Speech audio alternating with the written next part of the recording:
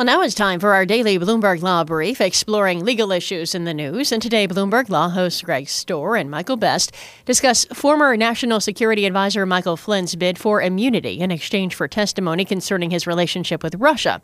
They speak with Andrew Wright, professor at Savannah Law School, and Stephen Vladeck, professor at the University of Texas School of Law.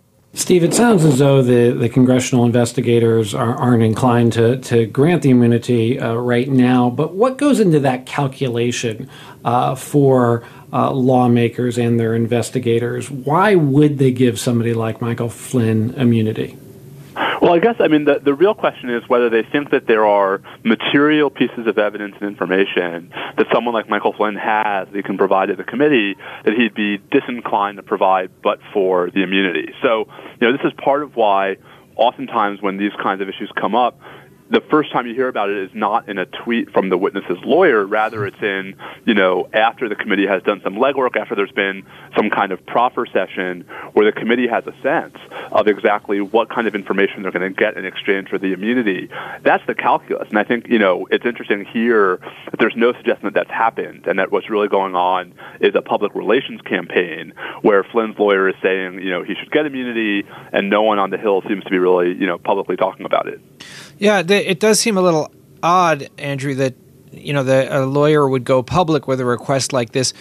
When you talk about doing something like a proffer, as Steve mentioned, what kind of discussions would usually happen between, say, a congressional committee and somebody's lawyer before a decision got made?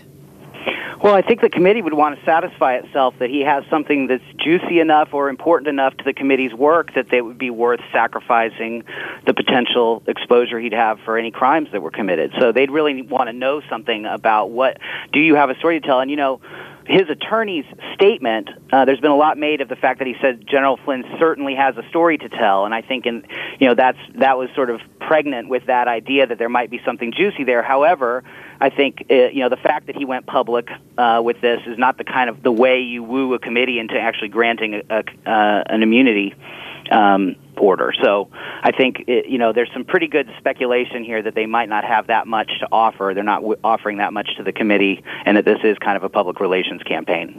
And that's Andrew Wright, a professor at Savannah Law School, and Stephen Vladeck, a professor at the University of Texas School of Law, speaking with Bloomberg Law hosts Greg Stohr and Michael.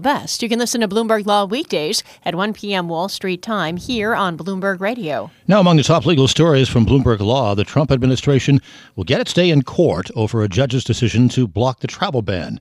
The Federal Court of Appeals in San Francisco says a hearing will be held sometime in May.